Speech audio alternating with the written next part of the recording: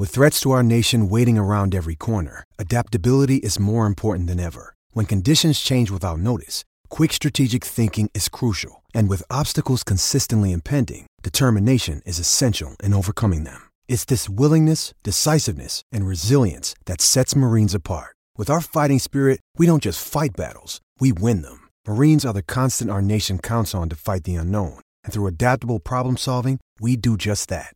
Learn more at marines.com.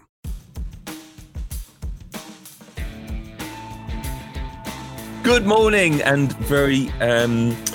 you're very welcome, I should say, really, to the latest edition of the Football Digest podcast.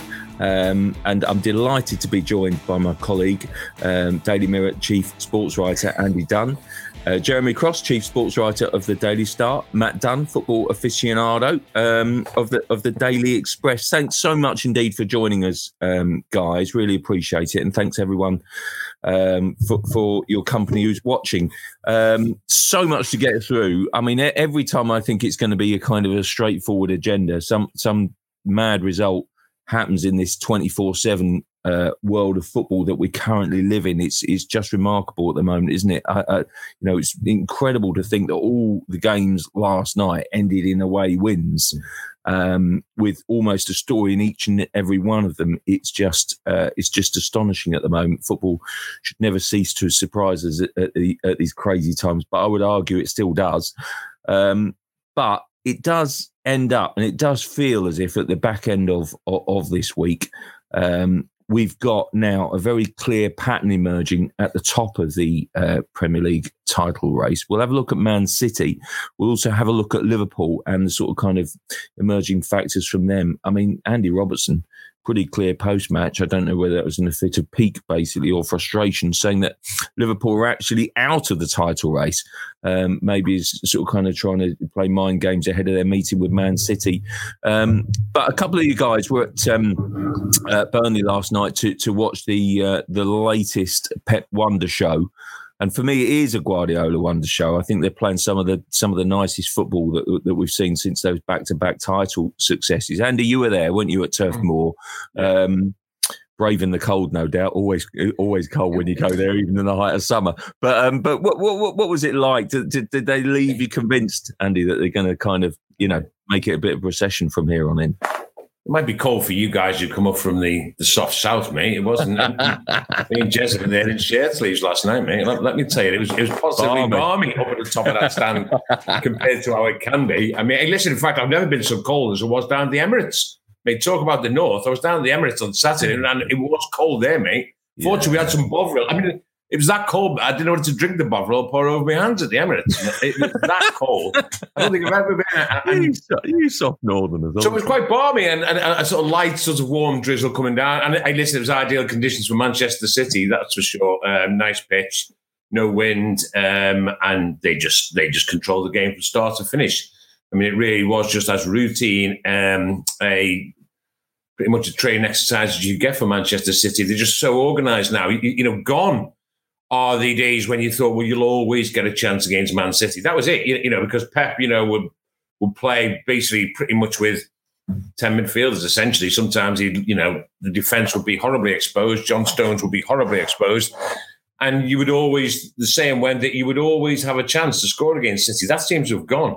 We were doing the stats, me and Jeremy, last night after the game, and Jeremy was reminding me that that's 4 goals in 20 games they've conceded. 4 goals in 20 games. One of them was Cheltenham Town. And the others, I think that there's a late goal in one of them. I can't quite remember now. But they look just so well organized. They don't look like conceding goals, against any opposition. And that is different. There was always a soft spot at the back. There's always a moment of madness. John Stones sort of epitomizes how they've cut that out of the game. Diaz doesn't take any chances. John Stones doesn't take any chances anymore. That leaves the others to take chances. Cancelo will get forward from his position. And, listen, John, it was just as routine as you can imagine. If City are not going to win the title, they're going to have a slip-up in that type of game. And right at this moment, it doesn't look as though they're going to slip up in those type of games at all. It doesn't look like they're going to concede a goal. And, of course, they'll always score going forward. That's just goes without saying. There's no point in dissecting that anymore. they will score goals. But now they're just, pretty much impregnable at the moment. Jeremy, going along with that, are they back to their, very best of what a couple of seasons ago? Yeah, I totally agree with what Andy said. You just look at them winning these games. I mean, they've won 13 games on the spin now, in all competitions, which I think equals Arsenal's record of 2002. They just do it so easily. I mean, and look, with respect to Burnley, that game last night was a mismatch. It was you just knew as soon as City scored that it was over as a contest, because obviously Burnley have struggled for goals this season. They're not very potent. I think they've only scored 13 goals in the whole of the campaign. So the game was literally over after 3 minutes, which made it an easy night for us, really. But when you look at the Leicesters and the Uniteds in particular, like when you see United win a game, it looks like it's taken maximum effort for them to achieve that result, whereas City are just coasting through, reeling off the wins, and they're not being put under any pressure by anyone. I mean, obviously, look, they play Liverpool on Sunday, and that'd be a different game altogether. And that has huge significance. But I think if they win on Sunday, I think you can pretty much put your hat on them winning the title, because they'll be so far ahead of Liverpool. They'll be 10 points clear, and that'll leave just Leicester and United as their nearest challengers. And I just don't think those two teams are good enough to not even catch them, let alone overhaul them. City they're just so strong. They don't have a weakness at the minute. They remind me of the team that won back-to-back titles, which is a huge compliment, because that was arguably the greatest side we ever seen in English football. So, yeah, they are, like Dunny says, they're just unbeatable at the minute. Yeah, they are playing fabulous. They just cruise. Matt, can you see it? Is it a one-horse race? As far as you're concerned, I mean, we shouldn't forget here. They are winning games back to back like no other team in the Premier League. But it does still feel a very unpredictable season, a very inconsistent season. And I guess it was always going to be that team that stepped up and showed any sort of consistency. But is there anyone to challenge them? Not when Liverpool keep losing like they are at the moment. I mean, the thing with Manchester City, what Pep's done, and it's interesting that Jeremy compared them to the last title-winning back-to-back team, is to be a serial success for a period of time, as Fergie was with Manchester United. You have to regenerate every few years. And you're sort of like some Doctor Who kind of regeneration. You come back, it looks different, but effectively, I mean, for a while there, Pep Guardiola was taking us down some sort of Colin Baker line, but suddenly we've got this David Tennant sort of generation that looks the real deal again. And I like Colin Baker's scarf, I like it. But that was Pep does a nice line of scarves, don't forget. Yes. Pep does a very nice line of scarves. Go on, Dunny, sorry. But there is that. Suddenly we've got Gabriel Jesus finally showing that he might become an Aguero. He's certainly got Gundogan becoming a Kevin De Bruyne while they've still got Kevin De Bruyne, which is handy. Diaz is the new company, it seems. Early days yet to make that sort of comparison, but that's the direction they're moving. And suddenly, like Jeremy says, you've got a team capable of winning back-to-back titles, not just one title, but back-to-back titles again. Cancelo instead of Walker, he seems to have nudged ahead of there. And just subtly, he's tweaked it all, and he's got a brand new team like Fergie used to do. And I think Manchester City are ready to go again. So I'm thinking the way this has gone, they're going to win this title and be very hard to beat next season as well. No doubt they'll probably make a couple of good signings in the summer as well. I mean, a striker is good. Yeah, look, the big issue, Dunny's right. You wait, the way you see City going at the minute, you think they're in for another dominant spell. But the big call they've got to make is what they do with Aguero, because I think he'll end up leaving in the summer. He's had obviously a horrendous season with injuries and COVID and stuff. You'll see him play again, but the days of him scoring 30 goals a season are over now. So, and he will be so difficult to replace. And you look around the world and you think that there's probably one or two players that are good enough to emulate what Aguero's done at City. So that's the massive one of whose dad used to play for City. Of course. Exactly. Yeah. And they played a long game. If they played a long game waiting for Guardiola, I just wonder whether or not there's something going on in the background that's always been the plan. But if they can get that decision right and pull off a Haaland or an Mbappe or whoever, then if you were Liverpool or Man United, you'd be thinking this doesn't look good. It would be. I mean, if you got Haaland, it would be incredible, wouldn't it? You know, everything about him makes you think. You know, wonder what he'd do in that Manchester City team. He's absolutely right about him regenerating the side. You know, you did mention the fact that you've got Foden. You know, it was only on the bench last night, but he's coming through. You could actually write the side now. The change of the Diaz, the Cancelo, the Foden, a rejuvenated or an inspired Gundogan. Jesus, Jesus doesn't turn 24 until April. He's got 75 goals already. He's got 75 goals. You know, people are quick to doubt him, but he's got 75 goals for Manchester City. He's a first choice Brazil striker, and he doesn't turn 24 until April. So you're right. Yes. So they are setting the standard, John. Simple as that. I tell you what interests me about Guardiola is that basically I don't think his genius has ever been in doubt. But I do think that basically, because of the way he works, because of his intensity, traditionally, if you look at it historically, he's only lasted so long at a club. Yeah. Whether that's wherever it might be. 3 years. I've got to put up my hand and say, look, I thought, maybe when they re-signed that contract, they would reinvent him. But if you remember, he had a really sticky spell after the re-signing of the contract. And it was just, we were beginning to think, is the Guardiola that kind of took City to new heights, took English football, I would argue, to new heights, still in there, or has he lost it? I mean, I just think the way that he has come back has been nothing short of remarkable. I don't know that too many have reinvented themselves like he has. It's like a second coming as far as I'm concerned. Well, the thing is, John, is that me and Jeremy have sat there just over an hour before the game. Now, you mentioned Burnley and what it's like up there at Turf Moor. It is old school. It was cold. It was wet. There was no one there. There was no one. Yeah, but we're sat in the back of there, sort of opening my particular snazzy flask of food. I knew you'd mention that. Go on, what did you have? I had actually chunky minestrone with bacon soup, which I actually put a sprinkle of Parmesan on in the food flask. This food flask has been the best investments ever. I actually got it for my birthday. And we had Bang Bang Chicken the other night. Bang Bang Chicken and of course that's the telescopic experience. Anyway, so we're having that across the way. It's the Pep Guardiola of lunchboxes. Let me tell you, it is. I'm saying total lunchbox. It's actually anyone who eats Bang Bang Chicken at a game is all right by me. Oh man, honestly. So, but anyway, so it's over an hour before the game. So across in the dugout, across the other side, on his own in the corner, just sat there in the corner. He must have sat there for I don't know, Jane, probably best part of an hour, staring out.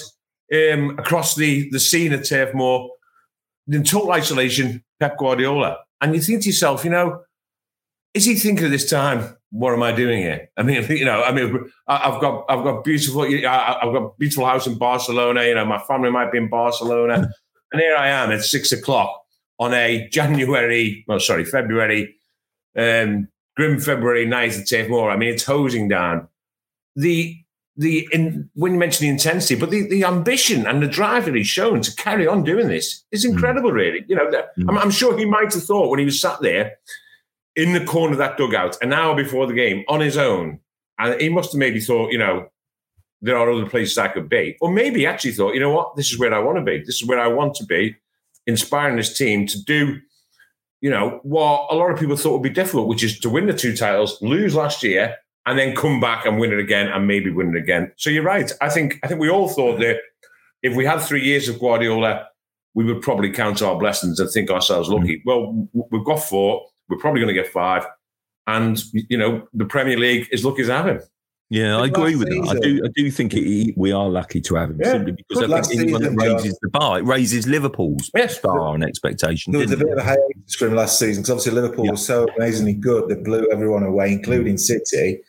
And I think from the Christmas onwards, he knew that the title was gone. It was going to Liverpool. I think from that point onwards, he started thinking about how he could, like Matt said earlier, regenerate the team. He targeted Diaz, obviously, as the man he wanted to sign. He convinced himself probably that he could go again and maybe start a new legacy and win more back-to-back trophies. And obviously he has such a close connection with the guys who run the club, the Spanish guys at the club. there's a heavy influence. It's basically run on a Spanish level. So it's slightly unique in that respect in terms of, like, obviously he didn't have that at Bayern Munich. So that's another reason for him to stay. And obviously if he thinks he can go on another march like he is doing now, that's probably why he's decided to sign a new contract. But you're right earlier when you said he does tend to burn himself out, which he has done at Barcelona and Bayern, because he's such a madman. He invests so much of his energy into the job. But yeah, listen, he's not going anywhere soon, so that's great for us. It is, yeah. Matt, it's a huge game on Sunday, isn't it? Still, the Liverpool-Man City.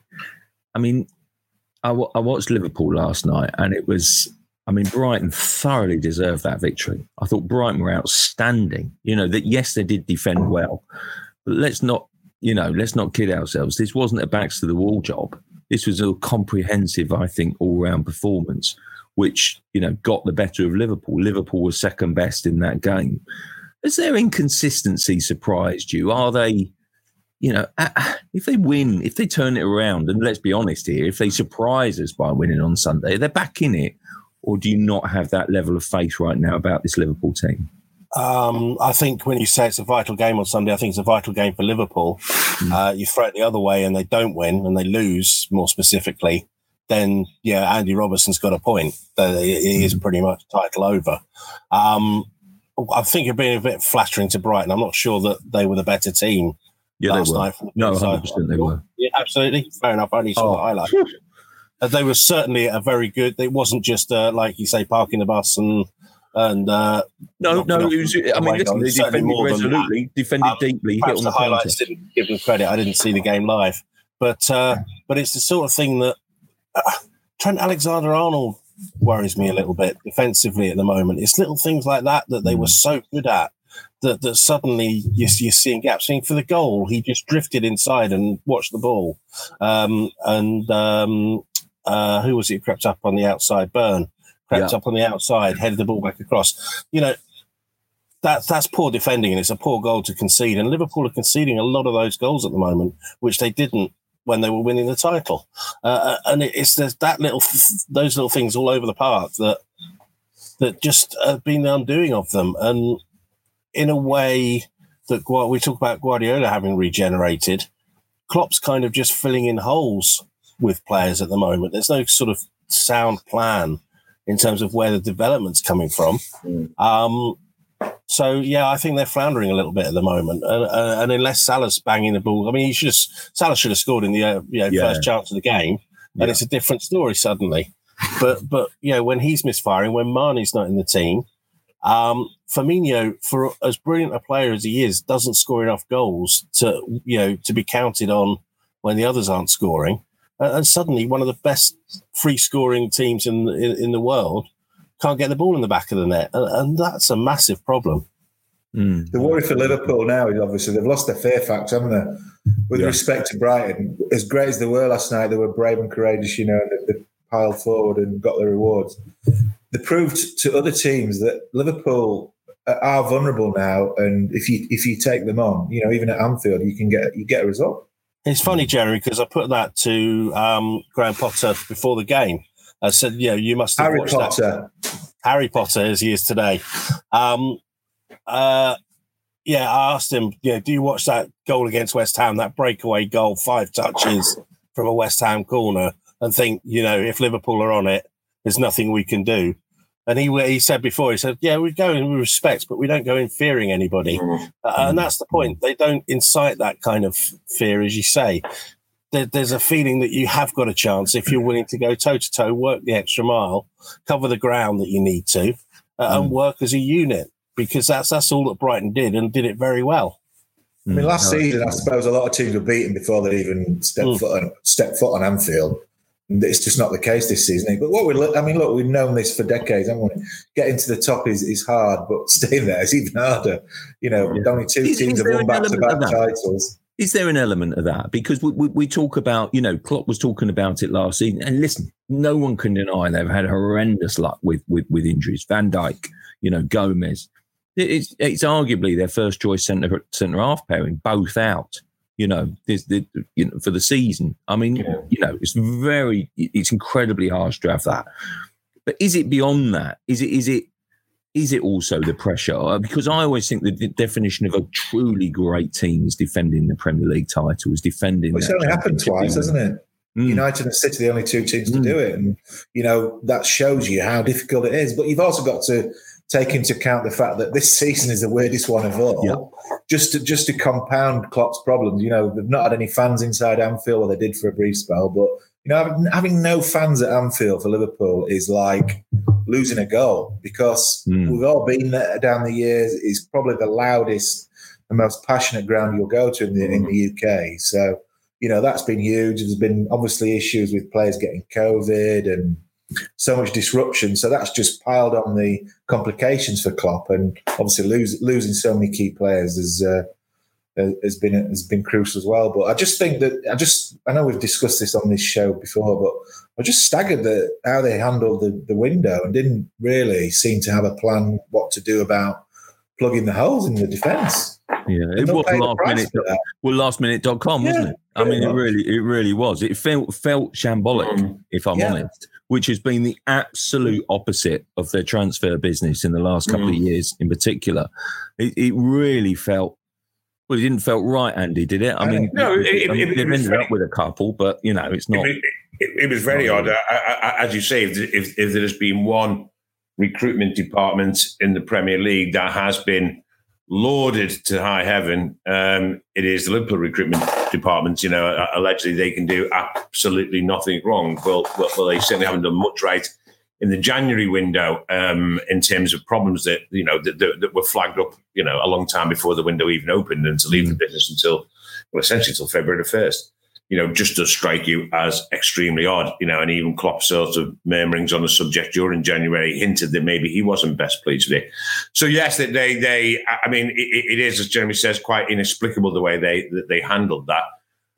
Well, on the bigger picture, of course, is that for 3 years, for 3 seasons, they've been playing the sort of demanding, intense football that may eventually take some sort of long-term toll on you mentally and physically. And it's been the same core of players. It's certainly been the same attacking unit for that time. And, bear in mind, they got to the Champions League final in one season, then they won it and only narrowly lost out to City for the title the next season, and then won the title last season. So it's incredibly demanding on your mental. And also, there is probably an element where you think, there's it's not a complacency, but you've now done what you want to do. You've won the Champions League, you've won the Premier League, you've ended that way for the Premier League.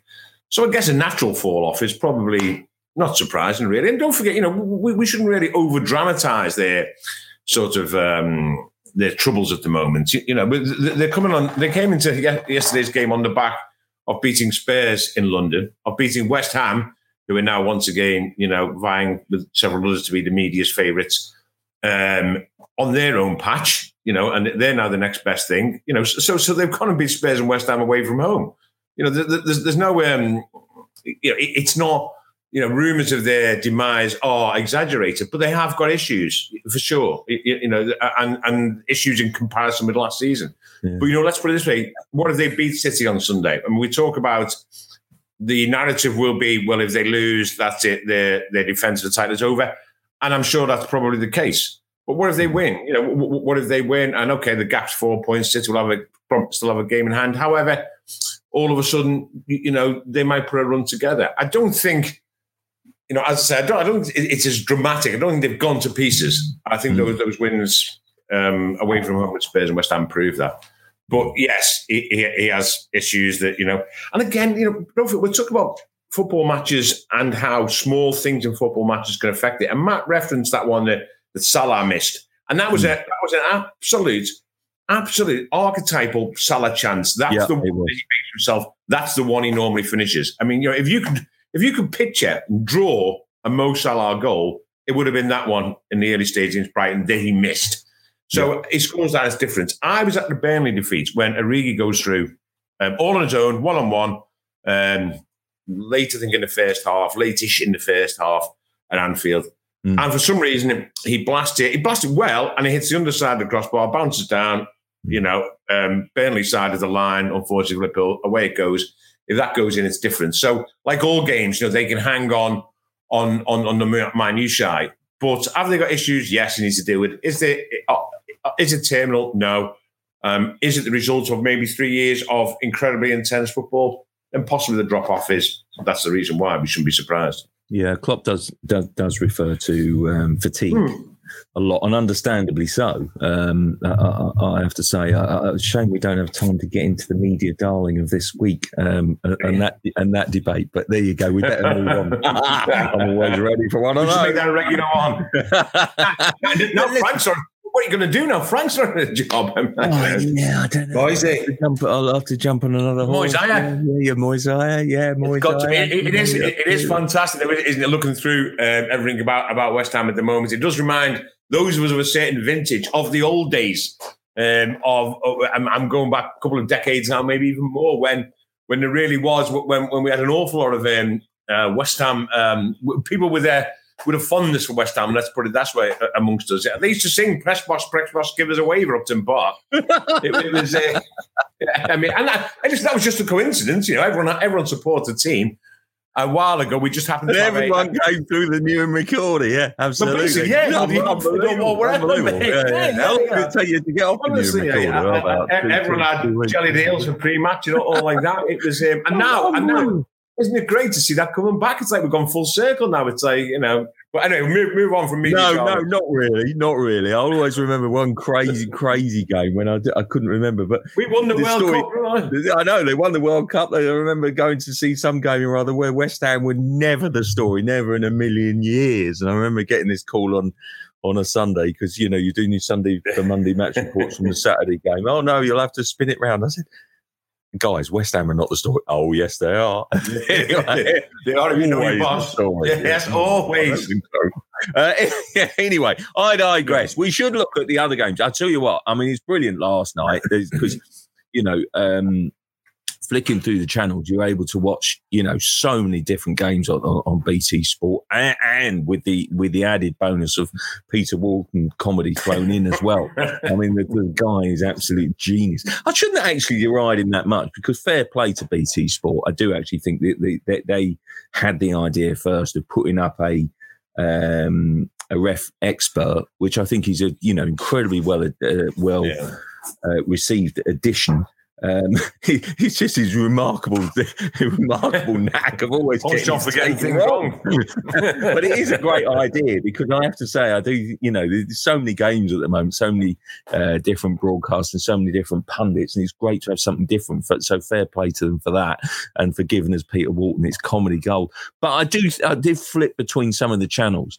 And, Leicester, Matt, played ever so well, didn't they? They can be hot and cold. They were a bit, cold on Sunday, terrific last night, or, good win for them last night. Leeds, I know you love a bit of Leeds chat. What a game that was against Everton, it's wall-to-wall football at the moment, pal, is it? The two Leeds Everton games this season have been absolute bangers, haven't they? Absolutely. Crazy games.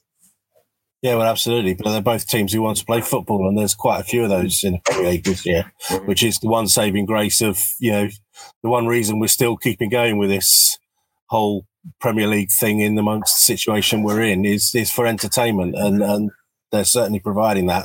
And the Villa West Ham game was good too, wasn't it, Donny? The what, sorry? The Villa West Ham game was a good game too. I know West Ham won comfortably then, but Villa played pretty well. They did. And I'll tell you what, Emi Martinez, showed he's actually he's human after all. Just with the second goal there, I thought. But basically, Villa have been a revelation, haven't they? But what was the eye-catching result, Matt, or the performance of the other games? Do you think last night? I think West Ham again. Yeah, I was going to say, just picking through what the others we've already talked about. I think it's West Ham again. Yeah. The fact that the media darling at the moment is carving out these results. It's remarkable where they started the season, the mess they started the season in. For him to still be able to pick out results like that and not fade and die like their bubbles. It's great. It's just interesting to see how long that can keep going for and whether they can see it through to an actual decent finish in the Premier League, or whether it's going to be another one of those seasons. And yeah, nearly. And then the owners get excited because they think, if we buy this player that I've heard of from a mate, then we can crack it, and then it all implodes again over the next summer. So, yeah, interesting times for them. What did Moyes say to Jesse Lingard before kickoff? Well, what a remarkable debut! He was. I only saw the highlights because obviously I was at Burnley with Dunny, but two goals, ran the show for West Ham. He's not played all season. No, I don't know when the last time he played is, but he's a big fish, though, isn't he? He looked like a player who was in the England team in Russia. But I think he enjoys being a big fish, doesn't he? Well, that's the thing now, isn't it? He's gone from being a nobody, really. It became a nobody at United, totally frozen out, to being he could become their main man now. I mean, he wasn't shy on celebrating his achievement on social media, was he? I mean, he's and good luck to him. Yeah, no, absolutely. That's the kind of player. If that's what gives him a buzz, then he's in the right place because he can.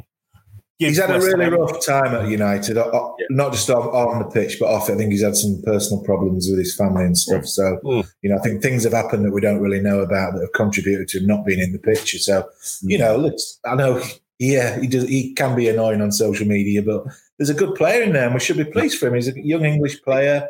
He may get back into the England fold at some point. Not obviously, I doubt before the Euros, but it was very impressive last night. It's good to see him back and being happy again. I must say, I think it's a victory really for the Premier League loan system. No, it's not, mate. You're winding me up. I mean, good luck to Jesse Lingard, but the whole thing is absolutely rotten and diseased. And if I was a West Ham fan, I wouldn't be happy having Jesse Lingard there. I mean, really? No, not at all. I don't care. He's not our player. If I'm a West Ham fan, he's not our player. He's Manchester United's player. Manchester United's Jesse Lingard scored twice last night. Manchester United's Jesse Lingard will go back to Old Trafford unless West Ham cough up an awful lot of money in the summer. He's being sent there for rehabilitation. West Ham are being patted on the head by a club that clearly don't think West Ham are serious rivals. Otherwise, they wouldn't be lending them players. And the whole system's just wrong. But I am now, listen, I admit, I am now a lone voice. It has become a lone voice. No one turns to hear now when it's Chelsea's Ross Barkley versus Aston. And no one turns to hear that Jesse Lingard won't be able to play against Manchester United, but can play against Manchester City. No one turns to hear that you have a competition which sides now cannot play the same team because they're borrowing players. No one turns to hear about in the last game of the season. What if Jesse Lingard is playing for West Ham United, who are in direct competition with Manchester United for a fourth place in the Champions League? Does Jesse Lingard play for West Ham? What if he misses a penalty in the last minute for West Ham, allowing United to go through? What does that say about the integrity of the competition? But they've all accepted it. And listen, I remember, and you guys will probably have had the same conversation with Richard Scudamore. That was the one rule that he said to them, listen, this is wrong. This is fundamentally wrong. It is fundamentally wrong. They said, no, it suits us. And that's it. It's there for good now. You just have to get on with it. But it's just wrong. If I'm someone, I think clubs like West Ham and Aston Villa should not be borrowing players off clubs like Chelsea and Liverpool. Chelsea and Manchester United. It basically says to you, this is the pecking order. So we have the big six who are quite happy to, as I say, pat these other clubs on the head saying, listen, you're doing really well. Do us a favour. Jesse Lingard can't get into our team. He's not quite good enough for us, but keep him in the shop window so we might get some money for him. Give him some rehab so he picks up his form, and then we can have him back. It's wrong. But I'm made up for Jesse Lingard. It's great to see him play. Would you like to see it abolished? Sorry? Would you like to see the loan system abolished? Within Premier, I generally think that one Premier League club cannot loan a player to the player. That's what I would like. Yeah. You can in the same way that Craig Dawson is playing for West Ham, that's fine. From a different competition. I think loaning within a competition is just fundamentally wrong. I mean, I have to say, I admit, I am now virtually, I'm to use a phrase, doing something in the wind. Yeah, well, he's done it week after week after week. It's your turn, Jeremy. No, I tell you what interesting. What really sort of kind of picked my attention this week was that Leicester wanted to loan Ainsley Maitland-Niles from Arsenal. Yes, and Arsenal basically were prepared to sanction a loan for the player. Yeah. And then, we're entertaining Southampton and yet wouldn't entertain Leicester. Wouldn't even pick up the phone to a Leicester. No. There was a Leicester interest there, and the phone call wasn't returned. I mean, it's absolutely remarkable. And is yet that because West Brom because they saw Leicester as a rival. And listen, on that point, it's wrong. It's wrong. Manchester United aren't lending Jesse Lingard to Manchester City. Should they ever want him? They're not lending him to Liverpool. They're not lending them. They genuinely think. Well, listen, and they might have it wrong in the same way that Chelsea have probably got it wrong about Aston Villa lending them to Ross Barkley. But don't forget, it's also in their interest because they are going to want the chance of Jesse Lingard having a long-term future at Manchester United are fairly slim. It still might happen, but they're fairly slim. But 6 months or 5 months of inactivity is clearly going to take away from his value. Yeah. So basically, they use it for two reasons: to keep him fit, to get his confidence back up, and to put him in the shop window. And at the same time, getting a few quid in rental charges from West Ham. But anyway, I digress. Right now, Southampton. I mean, honestly, we all said, didn't we? And myself included, have written all these wonderful pieces about Ralph Hasenhüttl reinventing Southampton after their 9-0 humiliation, mauling. Call it what you like. And I, for one, think he's done an absolutely incredible job at St Mary's. But here we are, 15 months on, and they've suffered the same scoreline again. I mean, tell us about that game, guys. I mean, it's a totally freak result, freak beyond all comprehension to me that can happen again. It can happen once, particularly as the strides we've seen Southampton make. I mean, what does it say about Man United? What does it say about Southampton? The VAR at the end? Talk to me. Oh, Jeremy,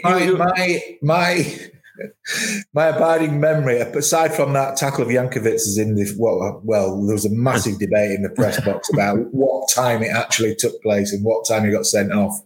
But we all agreed to agree on a number. But look, the game had just got going, and he clattered into McTominay.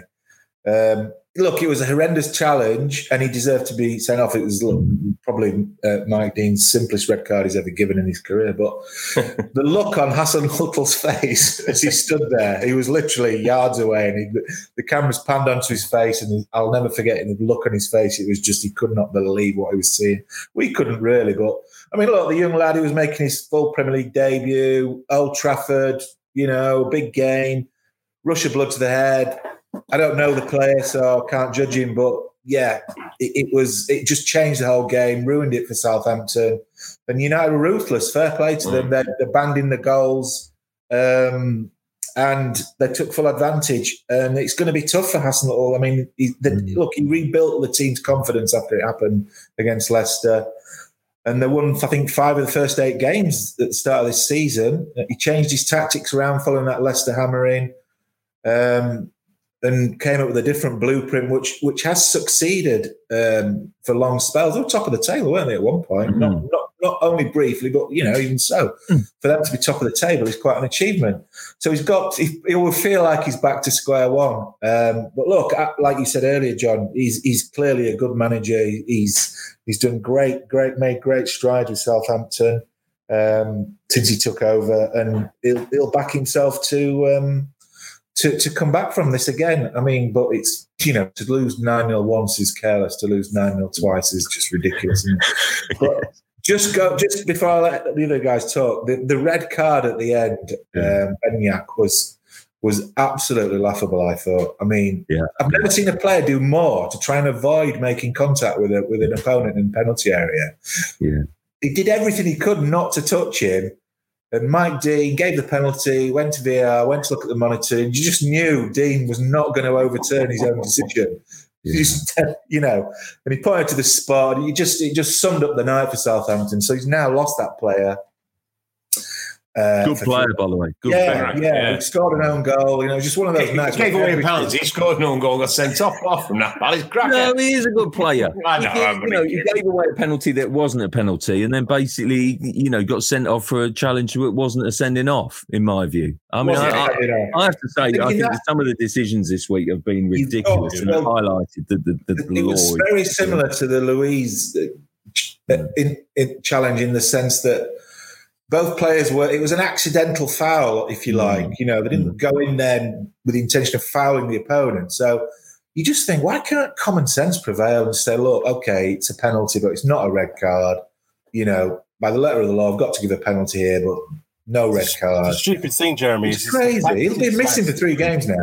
Crazy. Jeremy, the stupid thing is the fact it was an accidental foul is what makes it a red card. Because if you're playing the ball and give away a penalty, then it's no red card. It's a double jeopardy situation. You've been punished if you're making an honest attempt to play the ball.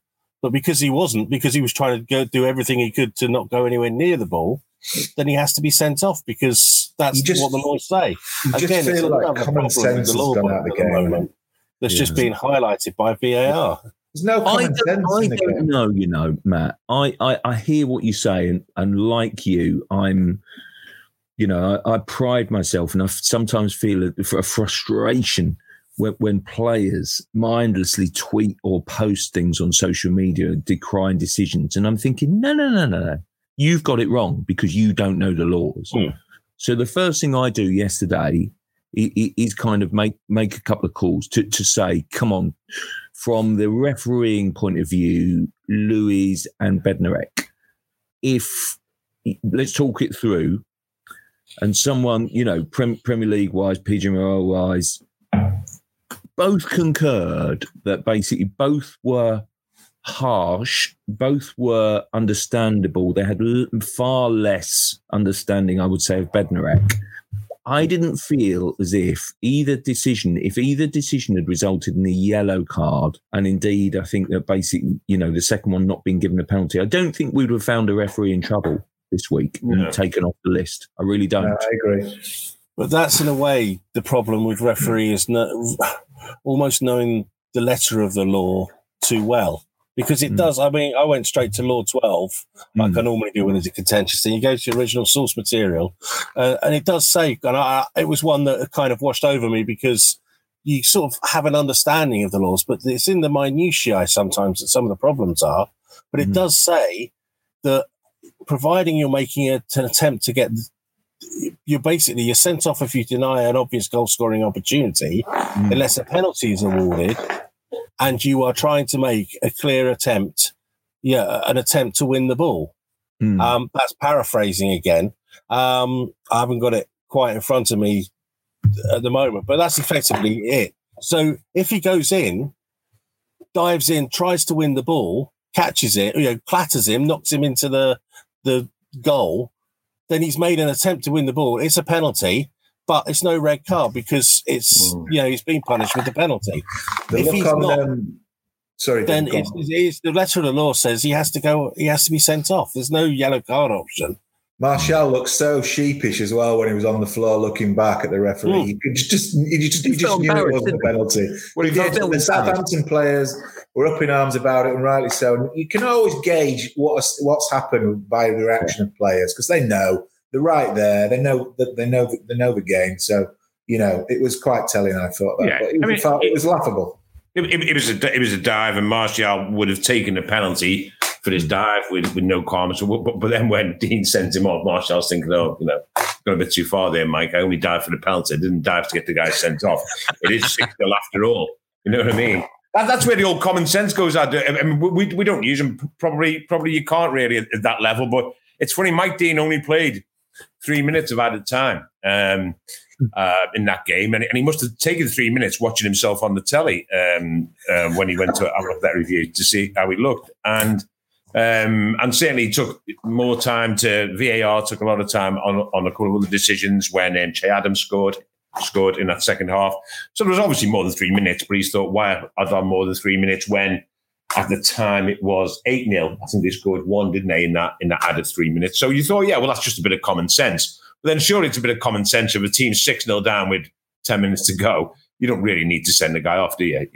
That's what happened in the Sunday League. Hang on a sec, Andy. What happens if United lose the title on goal difference at the end? I'm saying I started off by saying, but you can't do that. But I'm just making the example that. Can I just read, Jen, just for clarity? Sorry. I mean, what it says in terms of the actual law, and I was surprised it said this.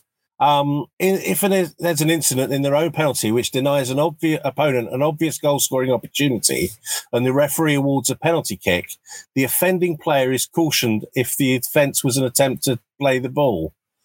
In all other circumstances, e.g. holding, pulling, pushing, no possibility to play the ball, etc., the offending player must be sent off. So basically, in both those situations, if the referee decides it's a penalty, because they're not trying to play the ball, there has to be a red card as well. That's what the law says. Not at all. Not at all. But that's what it says, no possibility to play the ball. It's got to be a red card. Well, yes, but that as John says, that's open to interpretation. So what do you think David Luiz and Bednarek, why do you think David Luiz was running back? What, the intention of doing what? Exactly. No, go on, Matt. What was he running back for? Just for a jog, just a breeze out or whatever? Why was he running back? Out of position in the first place, like he normally is. But the whole overarching thing is they're running back with the purpose of getting involved in play.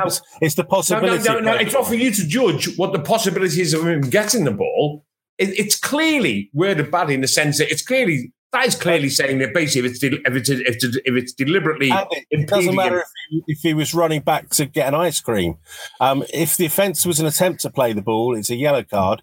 What do you think he was attempting to do? Why was he running back, Matt? To cover but that's what. To cover the run, to whatever. Exactly. So it involves getting back. He's defending. So I go back to the fact, guys, that basically I don't think the referee ultimately would have been in trouble had he. No, not at all. And that for me, and you can argue that basically that makes the law a bit of an ass, basically. Because then that kind of we're debating a law. Well, it should be black and white, surely. The law is looking at that clearly. If you cynically bring someone down when you know you've got no chance of getting the ball to prevent it. I mean, that's what it's always been there for, and the referees interpret that. Before the board and law stuff, anyway, just quickly back to Southampton, and Jeremy mentioned about Hasenhüttl just there, stony face when Jankovic got sent off. He didn't try and rouse his team or anything like that. Southampton surrendered. The 10 men of Southampton surrendered at Old Trafford. I was shocked at how quiet they were. You could tell they virtually jacked it in after the second goal win, and they might have had a bit of a talking to at half-time. They had a spell after that when they were okay. But, that one is not just on Jankovic and on whatever vagaries of Mike Dean you might decide to pin on the final 9-0. Hasenhüttl had to take a lot of responsibility, for that. He didn't organise that team after Jankovic had been sent off. He gave out the wrong vibes. He basically looked like a man who's saying, look what you've done now. You've cost us the game, which he pretty much repeated after the game. I was surprised. Okay, and it's in the immediate aftermath of a 9-0 drubbing. I understand that you might not be thinking particularly sort of long term, but he basically hung the kid out to dry after the game. He basically just said, whereas someone like Rashford was very sympathetic to Jankovic. I mean, it's easy to be sympathetic when you've just won 9, but he was saying, he's saying, listen, the young lad clearly wasn't malicious because you can't build up any malice after 1 minute. It was clearly rash. It was clearly mistimed. Imagine the adrenaline that's going on in this lad's body. It's his full Premier League debut. He's 19 years of age, and it's at Old Trafford. And all that has just got to him. He's mistimed the tackle badly. It looks horrible. It's an automatic sending off. But you think then that, you'd like to think Hasenhüttl will be saying, well, listen, now's the time to counsel the guy, to put your arm around him. But instead, he basically just said, listen, it was a horrible mistake and we paid the penalty. Well, yes, you did, but you certainly shouldn't have paid a 9-0 penalty. You should have had the wherewithal to organise a team not to get beaten that heavily. Because, listen, when most teams go... And, okay, also there's the caveat that Southampton were already depleted in terms of quality. A lot of players out. However, most teams, when they go down to 10 men, don't lose 9-0. It seems when Southampton go down to 10 men, there's every chance they're going to lose 9-0. They've done it twice. The one saving grace, John, for Saints is that the next game is against Newcastle, who are obviously struggling. They won one game in 12 or 13. So, if you could pick an opponent to play next to try and bounce back, Newcastle would be one of the ones you'd probably pick. So, interesting to see how they react to it. Yeah, that'll be a reflection of motivation, won't it? Absolutely, yeah. Saints injury list is something to behold, I should add. Listen, I just want to touch on a couple of other newsy stories, I should say, this week. Emma Hayes, for one. So she's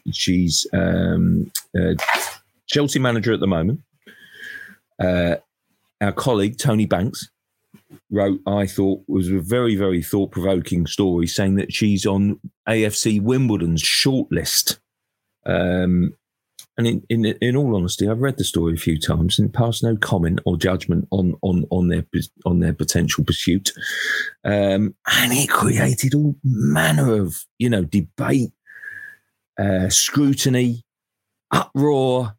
Emma Hayes saying, being infuriated, saying they couldn't afford me. Basically, why on earth does football see it as a step up to leave the women's game into the men's game? AFC Wimbledon clearly struggling at the moment. Well, I'm thinking, who on earth said it was a step up? I'm struck, and even her own website said that Emma Hayes slammed reports. Well, there were our reports actually, but anyway, it's absolutely bizarre. And I just, guys, this annoyed. I've got to say, this annoyed me because I think Emma Hayes is clearly a brilliant football manager. She's an excellent pundit, by the way. She really, so she kind of gets the media, but I didn't feel she got this one at all. What's wrong with being a target for AFC Wimbledon, especially when no one said it was a step up? Tell me who did, guys. Well, look, that's not the debate, is it? I think she's clearly in a comfort zone at Chelsea where she's been very successful and she loves the job. So I think she talked herself into a bit of a hole by saying they couldn't afford me, and then backtracked by saying, what I meant by that was that, I love the job here so much that, it would take a great offer to prize me away. But at the end of the day, all Banksy was doing was stating in his reports that it would be a pioneering move for a woman to take charge of an English men's football team. She would be the first person to do it. No one's saying, this, that, or the other. We're just stating a fact. It would be a groundbreaking achievement for her to get a job as manager of Wimbledon. So, that's nothing wrong with that. It would be a fantastic story, and it would be fascinating to see how she would get on. Because, rightly or wrongly, there are no women managing men's football teams. That's just the world we live in, unfortunately. So, it would be fascinating to see that change. But if she wants to stay at Chelsea, that's her prerogative. I just think she just handled it so badly. Agreed. I mean, the broader issue, and I think why it's generated so much debate is because it's an extremely interesting debate, extremely, important debate. Is that long term we talk about the inclusivity of football, and that and in particular in executive levels of football, as in coaching, management, boardroom, and it is a particular concern of everyone, and that includes inclusivity, relates to both race and to gender, and whether or not we will see female coaches in male football. And the thing about this particular issue is that, again, every time says it's fine, she's got a great job, and I heard Emma this morning saying, what a great job she has, and why would she leave that, and why would she, and if you're happy in your job, no one's forced you to leave, and no one's certainly suggested that AFC Women would step up. What is beyond doubt that you can suggest is that it would be a huge challenge for the first female coach, first female manager in men's professional football. It would be a huge challenge. If successful, it would be a groundbreaker. It would be a groundbreaker regardless.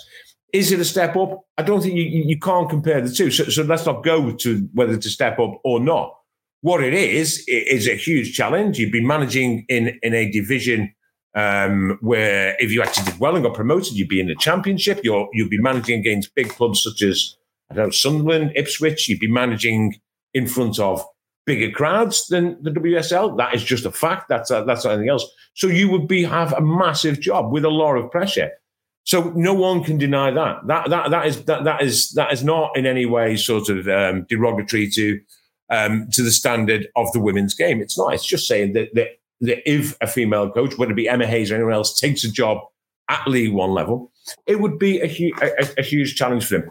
If then, when the debate gets expanded and say, well, why aren't female coaches with the success rate and the CV of Emma Hayes being offered jobs, say, a Premier League level? Well, it's just hard to get offered a job, male, female, at Premier League level. Generally, the people who get offered the job, it's not always the case, have extensive experience either at the top level of the men's game or in, at the top level of the men's game across Europe. Hence, Thomas Tuchel gets this job. So I just don't think, I don't think it's a slight against, I don't think anyone's suggesting it'd be a step down or a step up. It would just be a new, different challenge, a historic challenge.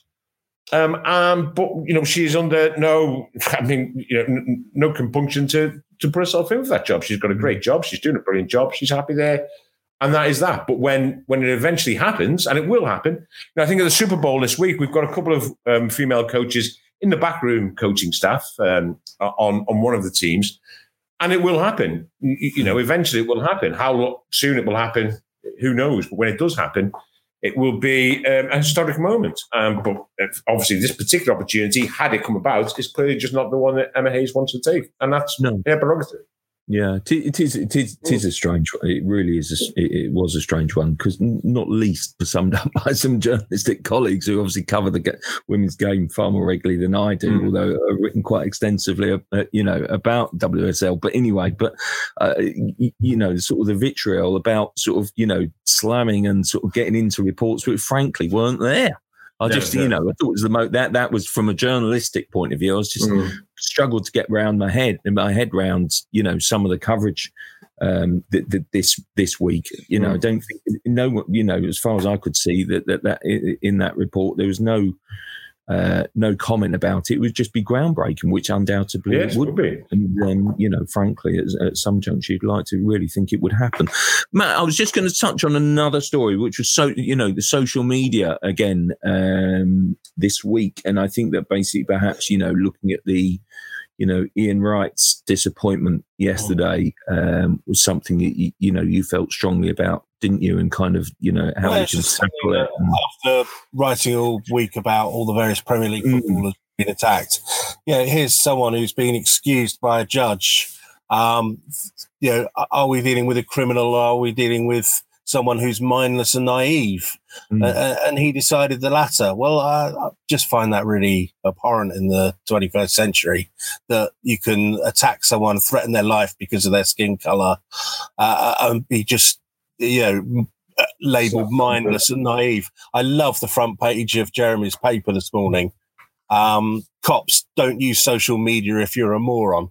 I'm sure that's probably not a direct quote for the cops, but the thought of it's there.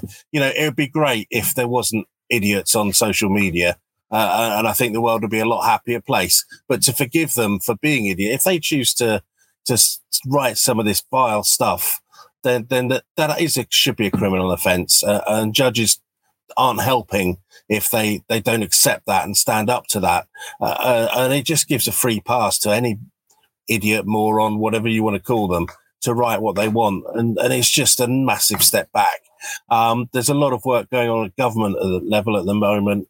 They hope to have make Twitter accountable, make platforms accountable that print this stuff by the end of the year. And that's when it'll stop, because then there'll be money involved. But it is just frightening that people can't take it upon themselves to do the right thing for the right reason. Ian Wright had forgiven the guy because that's his prerogative. But then to have that seen as something that made it less offensive, it's just totally against the tone of where we're trying to go with all this. And it's frightening that it could happen in 2021. Yeah. What did you think of Marcus Rashford's approach after the Arsenal game? He posted there, didn't he? Marcus Rashford, I have to say, has now become almost a voice for a generation, the voice for football. And I think when he talks, he posts, it kind of, he's almost saying that basically giving them oxygen, let's not do that. Don't post underneath. I don't know where. There is an investigation going underway with Greater Manchester Police, of course, which he's helping with. So that's exactly the right tone. I mean, we don't know who these people are. They don't get kudos with their friends saying that Marcus Rashford has, mentioned you or reacted to you. But at the same time, hopefully there'll be a knock on their door at some point in the future, and then a judge at the end of the process who will deal with the case properly. because we need to know this is going on, because unless Marcus Rashford tells us about it, you don't necessarily know. You're oblivious to it. So we need to know it's going on. But at the same time, we need the whole system needs to be in place to protect these people. And when judges make decisions like this, then, it's just... The issue now, John, is obviously that all these morons out there who feel it acceptable to air these bigoted views see what's happened in the Ian Wright incident with this Patrick O'Brien in Ireland, and they're seeing literally get away with it. Where's the deterrent for these people in the future to stop them from acting in the same way? If they think, well, this guy just got a slap on the wrist, so if the worst comes to the worst, they end up in court. I'm not going to get sent to prison or banned from social media or anything. So it's alarming, to say the least. You just feel like we're still talking about it now. We were talking about it a year ago. We were talking about it 5 years ago. We're just on like some sort of tragic roundabout where it keeps happening. These clubs keep raising the issue with Instagram and Facebook. I spoke to United after the first incident of the racist abuse towards Swansea and Martial, and they were really reluctant to make a statement because they thought, why give these people credence and oxygen and highlight them and give them, publicity when nothing ever seems to change. And I think the issue is that clubs have gone to high executives at Twitter and places like that, platforms like that, had talks about what to do about the situation. Nothing ever changes. They just get paid lip service, and it's just feel like we're going around in circles. Yeah, no, it really does. I mean, it does feel crazy at the moment in sort of where we go with it, what the solution is. Let's hope we can find one. Look, we should finish on a lighter note, guys. Changing the tone dramatically, so forgive me for doing that. But the Sean Dyche and his press conference this week caused a great deal of entertainment. And I always think Sean Dyche is one of those entertaining sort of kind of,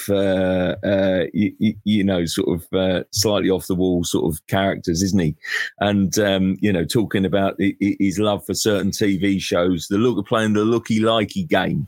And said if other managers in the Premier League are not prepared to join in a looky-likey game, then he's going to come down to sort of random grounds up and down the country and hit them with a wet fish. And who's been, guys? I mean, in this, it's crazy at the moment, isn't it? That basically you sit in your office and you sit in your home, and suddenly sort of a manager is beamed, into your laptop, into your office, into your front room, basically, and suddenly you're talking to him, in a strange set of circumstances. You'd normally be at the press conference, and it's a different world. Who's been your star of the lockdown? Who's given you the most entertainment? Who's given you the most revealing answers? You can't have Sean Dyche, obviously. Who's been your star? Well, I don't have one. I mean, Guardiola, every Zoom you do with him, he looks like he just doesn't want to be there. He just goes through the motions. The wonderful manager that he is, he just clearly dislikes having to deal with the media. But Dyche, look, I've not done a lot of Dyche, but the one Zoom I did do with him, I know you said we couldn't have Dyche, but I'm sorry, but he appears to be the only manager I've Zoomed with that just doesn't take himself too seriously and tries to bring a bit of humour to it, have a laugh, interact with the journalists. You don't get that anymore. It's so sanitised. You go on, the press conference takes place, the manager just goes through the motions, Solskjaer's the same, and then the press officer just cuts you off at the touch of a button and it's over. You get a blank screen and get back again, and it's just a totally different world to the one we used to living in. And but it's a fair play to Dyche. He tries to have a bit of banter, cheer people up. People hang on his every word, especially the local guys, and it's good for him. I did one with him a couple of months ago before a cup game, and he started the Zoom. This guy came on, and he was one of the local radio guys. Fair play, he looked a bit bedraggled. He looked like he just got out of bed, not washed his hair. And Dyche just ripped into him straight away and started taking the mickey out of him. And I'm like, what's going on here? This is different. We don't get this at Man City. No. And it went on for about an hour and a half, this Zoom. It was like having a pint down the pub with someone and just chewing the fat over what's going on in the world. Anyway, the subject came around to music. And I don't know if you can remember that there used to be a band called Groove Armada. Oh, I do. I went to school with one of the lads from Groove Armada. I went to school with him. I used to be mates with him. Yeah. I lost touch with him after we finished school. And obviously Dyche was into his music. So I sort of butted in with this anecdote about my mate called Andy Coker, who was one of the two guys who formed Groove Armada, where I met him, bumped into him at Manchester Airport when I was on my way to my stag do to Prague. And I said, how are you doing, mate? We had a catch up. And I said, listen, where are you going? He said, I'm going to Stockholm. I'm doing a gig. He was DJing for the weekend. So sack that off and come to Prague with me and my mates. We'll have a better weekend in Prague, mate. Trust me. He said, well, I'm getting 80 grand to go to Stockholm. So I said, get yourself to Stockholm, pal. Getting 80 grand for one weekend's work.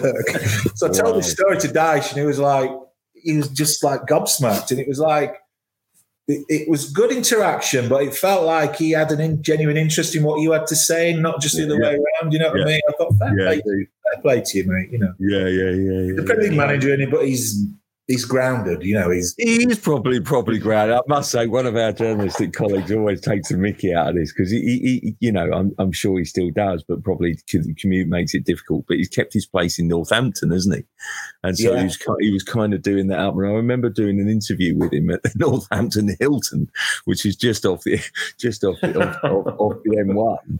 And then basically, it was just like he's just such an ordinary bloke, Sean Dyche, that basically, kind of just got around to kind of what do you do? And he said, look, every Friday night he would go to the pub, on basically go to the pub with his normal Northampton mates, and then they'd go for a curry afterwards. And he's going each and every time, even though I'm like a regular in both, each and every time there's someone in there like doubles a double take and says, off the telly. He's that football manager. And he's just like such a normal fella, isn't he? He's great. It's like Chris Wilder saying that's probably why it's a broad discussion. That's probably why they don't get these big jobs, you see. Yeah. I read that somewhere last week. I think he probably did. If he had an umlaut on his name, he'd be in line for the Chelsea job. That sort of thing. That's why you see let's go down the pub, whatever. But the thing about these Zooms, it has brought, how many times has someone said to you now, you're on mute? And and it just brought a whole... the journalist who then started with, can you hear me? Get on with it. Get on mute. Yes, we can hear you. And now it's just been, how long now? It's been almost a year, this whole new way of working, on Zoom. The fact that you can't follow because you get muted by the press. Mute has been weaponized, hasn't it, by press So all of a sudden you're muted, comes up like, you say something to a manager, he repeats, you think, that's out of order. You want to go back and no, bang, you're muted. And you're all consigned. And it has brought a whole... the amount of times things have gone wrong, or you can't get a signal, or, the voice is garbled, and it's just ridiculous. My own personal favourites, I don't really know, but I asked a question at the Downing Street briefing once. Yeah, you mentioned it once or twice.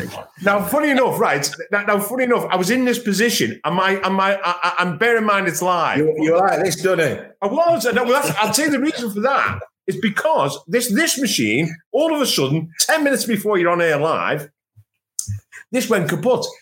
So I then had to borrow Katie's, my missus, her iPad. Right. So I get the iPad, and of course, then I don't know which way to put it, and they're not telling you. So anyway, it turns out only my forehead pretty much on the screen, but that wasn't the half of it. So about 2 minutes ago, and now Robert Peston, I think, is into his question, and this producer in my ear says, right, it was Dominic Roberts, says, right, okay, you're after Jason Groves from the Daily Mail. He's after Koonsberg, who's after Peston. I'm like, all right, they're live. So I'm ready to go on. But it's on Katie's iPad. Anyway, so right, okay, he's on now. You've probably got about 30 minutes. Anyway, just as I'm about to, this laptop wears into action. It's my daughter's mate, Daisy, wanting to play Minecraft. Literally 30 seconds. So I have to basically say, get on the phone to her. And she went, oh, can you play that? I said, no, I can't play Minecraft. I'm about to ask the Foreign Secretary an important matter of state. Well, I'm about to ask him when's football coming back. So, I mean, whatever, it wasn't exactly groundbreaking. But, and that comes, and that to me just sort of, and thankfully, a second before I was on, she hung up, and I was able. I could just about see him, and I was able to ask the question. But what I meant was that sums up the technical problems you have. You are in the lap of the gods half the time, aren't you? Like, you know, where if you haven't got a good connection, you can do it in the car, and whatever. And you do miss, don't you? You know, Klopp's very good on these. But then that's just because he's very good, full stop, isn't it? Yeah. You know, and I think he probably misses the interaction. I'm sure sometimes they miss the interaction. I'm sure sometimes they're just happy, you know, not to do it at all. But it brings its challenges, that's for sure, doesn't it? Well, what I would say, because once again I'm left following an Andy Dunn anecdote, is just as a sort of pithy end to all that. I think we were all on the call when Gareth Southgate's England briefing was interrupted by his son coming to get his homework off the printer behind his back. And you think, well, if it can happen to Gareth Southgate, then it can happen to any of us. So, that was an unexpected insight into the Southgate family setup. But yeah, his GCSE homework was due in and had to be collected off the printer in front of the nation's media. So you just think, well, if perfect Gareth can do it happens to him, then we can all be forgiven, I think. Absolutely. Yeah. If there's one little thing that basically, you know, that I'm guilty of, is always going these over the top thank yous for doing it, because I have to say, when England week, I don't think we must hear from Gareth Southgate on a, you know, thrice daily basis, basically, didn't we? And so Southgate did make me chuckle when someone set up for him to kind of send me a birthday message, which was basically taking the mickey out of how many times I say thank you for doing this, which was great. But my lockdown star, I think, actually is his predecessor is Roy Hodgson, who I just think is funny enough. I don't know whether it's just me, and other people might complain that he's not very cooperative. But whenever I do him on a Zoom, it's largely the pre-match, I have to say. He's absolutely top class. Mm-hmm. He's embraced the technology, speaks incredibly well and clearly, has a bit of a giggle, takes the mickey out of my beard, and then basically, you know, just puts a valid football point across. And for all the people that you think, you probably won't like Zoom, you know, actually, Roy is top. I couldn't recommend a Roy Hodgson press conference highly enough, guys, if you fancy. So you'll turn on Friday then, Crossy? No. Well, let's not go. It's fine. I've done the last three. And was he good with you? Yeah, he was very good, actually, yes. There you go. Yes. Roy and I have had our differences over the years, but no, you're right. He'll take every question on merit and give you a very good answer. So Yeah. I have to say, he's one of those guys that we give him so much stick when we were basically, you know, when he was England manager, and probably left it a year and ran into him actually in Beijing, of all places, doing a pre-season tour, and basically hadn't seen him for a year. Should we say we built bridges over a couple of hours over an interview and a coffee, and it was a wonderful, wonderful coming together. And I've got so much time and respect for Roy Hodgson, you know, I still think he does a super job. Anyway, but guys, thanks so much for joining us. No problem. Really appreciate your time and your company and your thoughts. And yeah, putting the worlds to rights, not least on the loan market. So let's and refereeing decisions as well. So many good things to discuss. So thanks so much indeed for joining us, and really appreciate all everyone's company. See you back here, same time, same place, same lineup. Hopefully next week. Thank you.